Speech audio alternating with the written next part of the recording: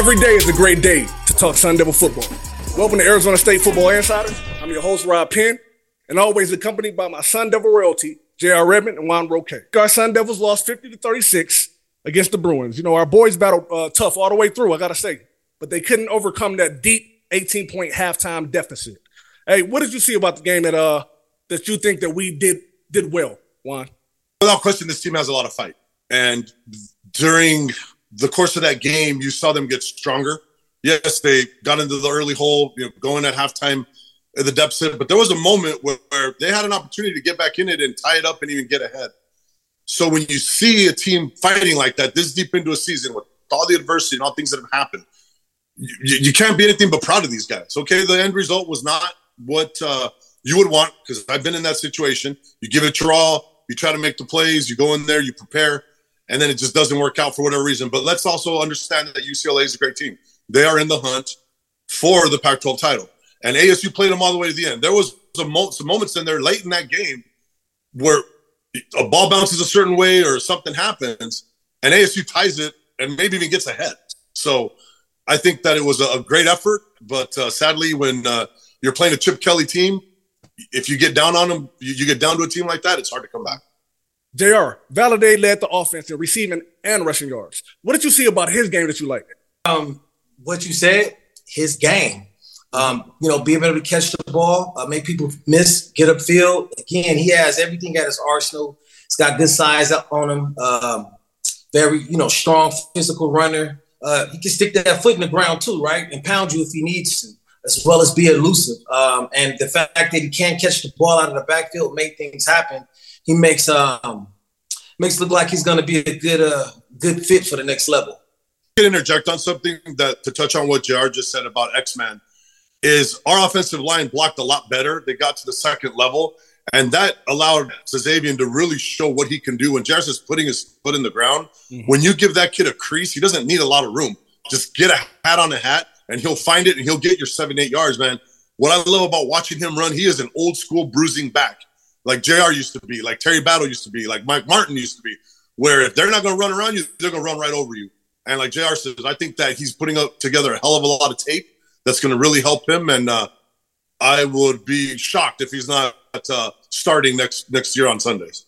Today's guests are two of my favorite Sun Devils. Please allow me to introduce to you Jalin Conyers and Gio Sanders. What's going on, fellas? How you doing? Chilling. What's good? Over the last 2 weeks, that offense has proved its potential when operating on all cylinders. Gio, what do you credit to the uptick in the offense? Yeah, I think it's like you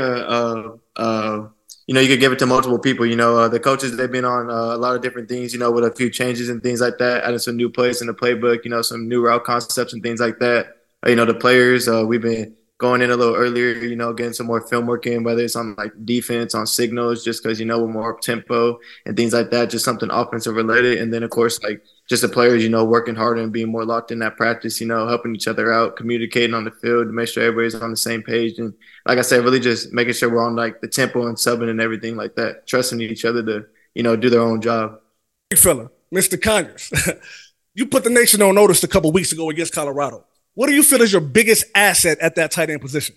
For me, I think it's just being a mismatch nightmare for people, whether you want to put a linebacker on me that I'm faster than, or put a safety on me that I'm bigger than. I feel like I've set up a lot of guys like Gio and like EK, if you got to put a certain guy on me to cover me, their guys are going to be open too. So just try to be a matchup nightmare for a bunch of guys, whoever we play, no matter who it is. For both of you guys, being so versatile, being able to play inside and outside.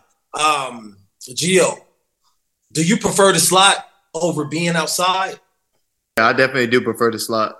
Me personally, I grew up being a receiver, so, for me, being outside or inside is good for me. I'm not afraid to put my hand in the dirt, whatever I need to do to help the team win, but definitely like being outside and inside, be able to create matchups that I like and can win it against.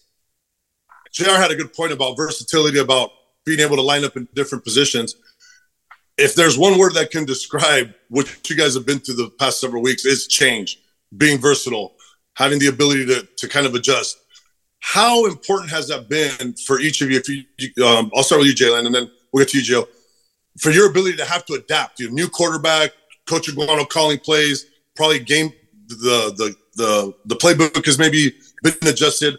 How are you able to kind of marry all those things as a player and get yourself mentally right to where you're succeeding and just showing what you're made of and having success on the field? For me, I mean, I think, again, when you think of college football now, I mean, it's just like a business. I mean, coaches are going to get fired, players are going to get hurt. You know, you just got to be ready to adjust and move on with whatever happens. And for me, coming from a different program to where I had to make a change, where I had to get ready for a new system, you know, it was kind of something I was kind of used to. And I think it's just about the team coming together and being able to execute. You know, it's about whether the team wants to buy into the process of being able to change and being able to adapt to the things that are going to happen. You know, no one's going to have a perfect season. No one's ever not going to get hurt or something like that. So you always got to be ready, and you always got to be ready for change. And you got to be really locked in. You got to be bought into the team. You got to be bought into the system. You got to be bought into the process and be able to work in order to deal with those changes. The team this year, I feel like we're super, you know, close together with each other and like a tight-knit team. So I feel like us being like, you know, a family and everything like that really helped us like absorb the change or however you want to say it. But on top of that, one of the homies today in our huddle, JC, he had brought up how, you know, change and things like this are just going to happen in life. Like it's part of a grown man's life. And like, regardless of whether you like it or not, like you need to keep going and like figure out a way to make it work. Cause I mean, if you can't really adapt and change in life, you're not really going to be too successful. Cause constantly, like with like, no matter if it's football or if it's just regular life, like everything is adapting and revolving. So it's like, you really just got to stay on your toes and keep going. Like I said, this season has been full of up and downs, you know, emotionally. You know, it's pretty much an emotional roller coaster, you know, and that's a great thing, especially for a kid to experience this. What do you think the moral of this season would be? And how would you be able to carry that throughout life? I think one of the morals of the story, like how we were just talking about, it literally could just be like how you react under pressure, you know, just kind of just like how I said before, you know, everything's going to change in life. So really, like if you're working your job and like you have a change in your manager or you get promoted to a different role or something like that, you know, like you got to be able to adapt to it and produce results quick. Because if you don't produce results, you know, you could lose your job or anything like that, like sudden change in family or in relationships or really just anything in life. So I think one of the moral of the stories would just be like how you handle and react to adversity. Me, honestly, it's funny because I'm going to piggyback on what this guy tells us every time we come, but like, how do you want to remember? Like, you know, with the team and the record that we have, you know, a lot of people would be like, oh, yeah, this is a season to kind of forget it, put us off to the side. But for me, I feel like this is one of the closest teams, one of the, not really the record shows it, but one of the best teams I've ever been on. You know, obviously we play some good teams and we've had our struggles and coaches getting fired, stuff like that. But like, I feel like we fought a lot and we have 3 games left, and that's kind of been our mentality. We have 3 games to show what we got. And I mean, like I said, we still have a chance for a bowl game to go play somebody and end up over 500. So for us, instead of being one of those teams that's like, oh, let's just put this team to the side, doesn't even remember. Like, I want to be this team that's like, man, they fought to the last very second. You know, they grind, like we were just grinders, and we fought to the end. I see you guys handling it well, and you're fighting. You're fighting, so good deal. Hey, that's about it. We want to thank you for coming on, man. This was incredible. Really appreciate it. Yeah, no problem. I appreciate you guys having us. It's an honor speaking to all you guys. From all the old Devils, man, and all the guys that have been there, that have been through the struggle, have been through the fight. You know, we're proud as hell of you guys, man. Keep it up. Finish the season strong, and we'll tally them up at the end, and we'll see where we are. But hell of a job not melting down and falling apart, guys. We're really proud of you. Appreciate that. Thank you a lot. We for sure gonna make y'all proud. Hey, this coming Saturday, we travel to the 5-4 Washington State Cougars, led by quarterback Cameron Ward. This Cougar team kind of returned a lot of its starters from last year that tasted that victory here in Tempe. What should the game plan be to counter this Cougars attack, Juan? We're going to go back to the theme of last week, is you have to find a way to move the chains. Now you're on the road. I'm not going to say Martin Stadium is a tough place to play. JR's played there. I played there. It's not an intimidating, daunting place. It's just a very tedious and very tiring road trip. So ASU has to be able to stay focused, go into Pullman, worry about themselves, worry about their execution, their assignments, their game plan, but they got to keep that offense off the field. You got to find a way to move the balls, give the ball to Xavier. It's going to be cold up there. It may even be raining. Hell, it may even be snowing. It's November. It's Eastern Washington.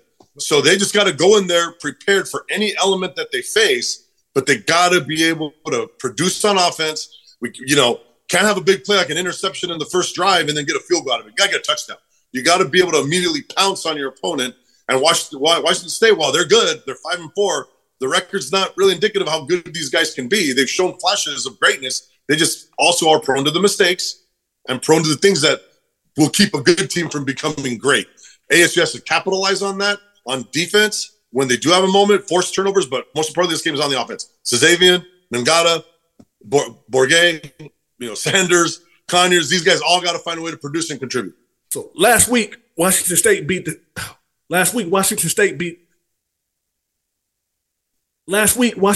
won against Stanford 52-14.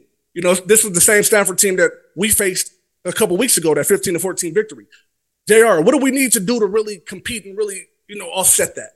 You got to go play ball. Let the playmakers make plays. Obviously, after a few games now, we've seen some changes. And with those changes, we've seen, the ball being spread around.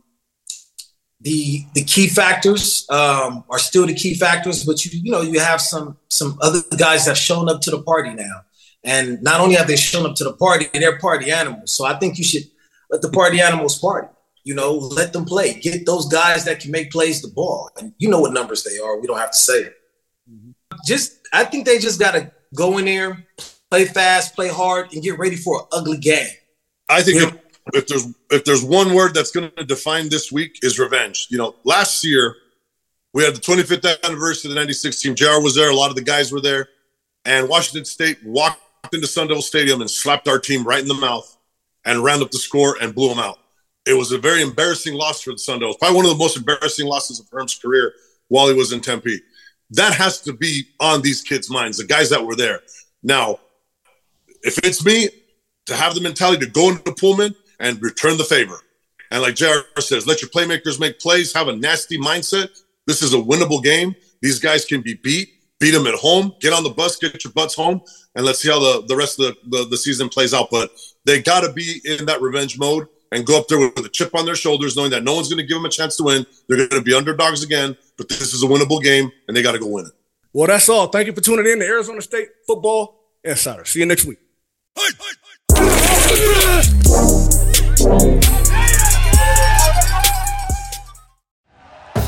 Thank you for listening to Believe. You can show support to your host by subscribing to the show and giving us a 5-star rating on your preferred platform. Check us out at Believe.com and search for BLEAV on YouTube.